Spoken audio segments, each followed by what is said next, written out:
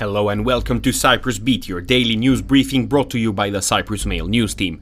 I'm Jonathan Shkurko with the latest news from the island. First up, President Nikos Anastasiadis on Thursday called France a key strategic partner of Cyprus in the Eastern Mediterranean, welcoming the growing ties between Nicosia and Paris on a range of issues of common interest. Anastasiadis held a working meeting with French President Emmanuel Macron at the Élysée Palace, during which he conveyed his thanks for the excellent relations between the two leaders over the last few years. The president spoke of the prospects for further enhancing relations in the area of defense, security, education and energy. According to a statement released by the government, the president personally thanked his French counterpart for his invaluable support whenever Cyprus-related issues are discussed at the United Nations, the European Union, the EU Med9 and other forums. He assured Macron that until his last day in office, he would continue working towards a peaceful resolution in Cyprus in accordance with international laws. Moving on, businesses and residents of the Likavitos area in Nicosia voiced desperation on Thursday over the restricting of a section of Upper Makarios Avenue to one-way traffic, saying the change had adversely affected their livelihoods and day-to-day movements. In Parliament, the affected group urged authorities to rethink and revise the new traffic system in the area, but officials slammed the door shut on the idea and denied that the environmental project had backfired. Bureaucrats from the Transport Ministry responded that the one-way system implemented on the section of the avenue was a commitment made to the European Union, which financed the Sustainable Mobility Project.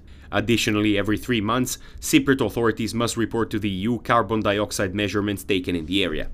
Yannis Nikolaidis, acting permanent secretary at the Transport Ministry, asserted that privileges enjoyed by private cars must end, with traffic diverted to mass transit. Meanwhile, traffic cameras are recording about 450 violations each day, mainly for speeding, with a whopping 125,000 incidents logged since the pilot phase was launched on October 25, 2021. Haris Evripidis, Assistant Director of the Police Traffic Department, explained that of those violations, there have been 82,000 reports sent out, many of which were to companies seeking clarifications as to who was the driver of the vehicle. He said that as of September 30th, a total of 65,376 fines were sent out, with many more on the way. The second most common violation was for passing through a red light. Evripidis explained that a further 6 stationary camera units have been installed, 4 in Nicosia and 2 in Limassol, but will not begin operating until the new year. He said this is because they are not yet linked up to a center. Meanwhile, members of the public were able to view Archbishop Chrysostomos as of Thursday morning laid out so that people could pay their respects to the church prelate. Ecumenical Patriarch Bartholomew of Constantinople will lead the ceremony, which will begin at noon. He is traveling to Cyprus for the first time. It will also be the first time in 400 years that a Patriarch of Constantinople has come to Cyprus.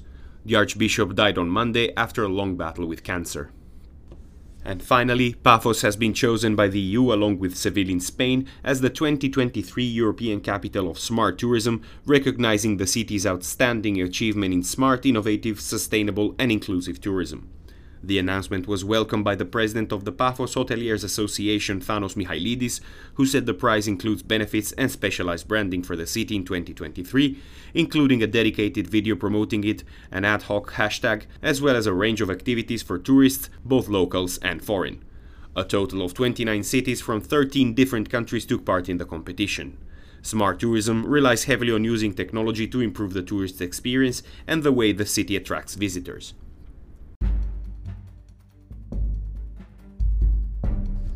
And that is all we have time for today. Thank you for listening. Cyprus Beat will return tomorrow. For more news, analysis and content, please visit cyprus-mail.com.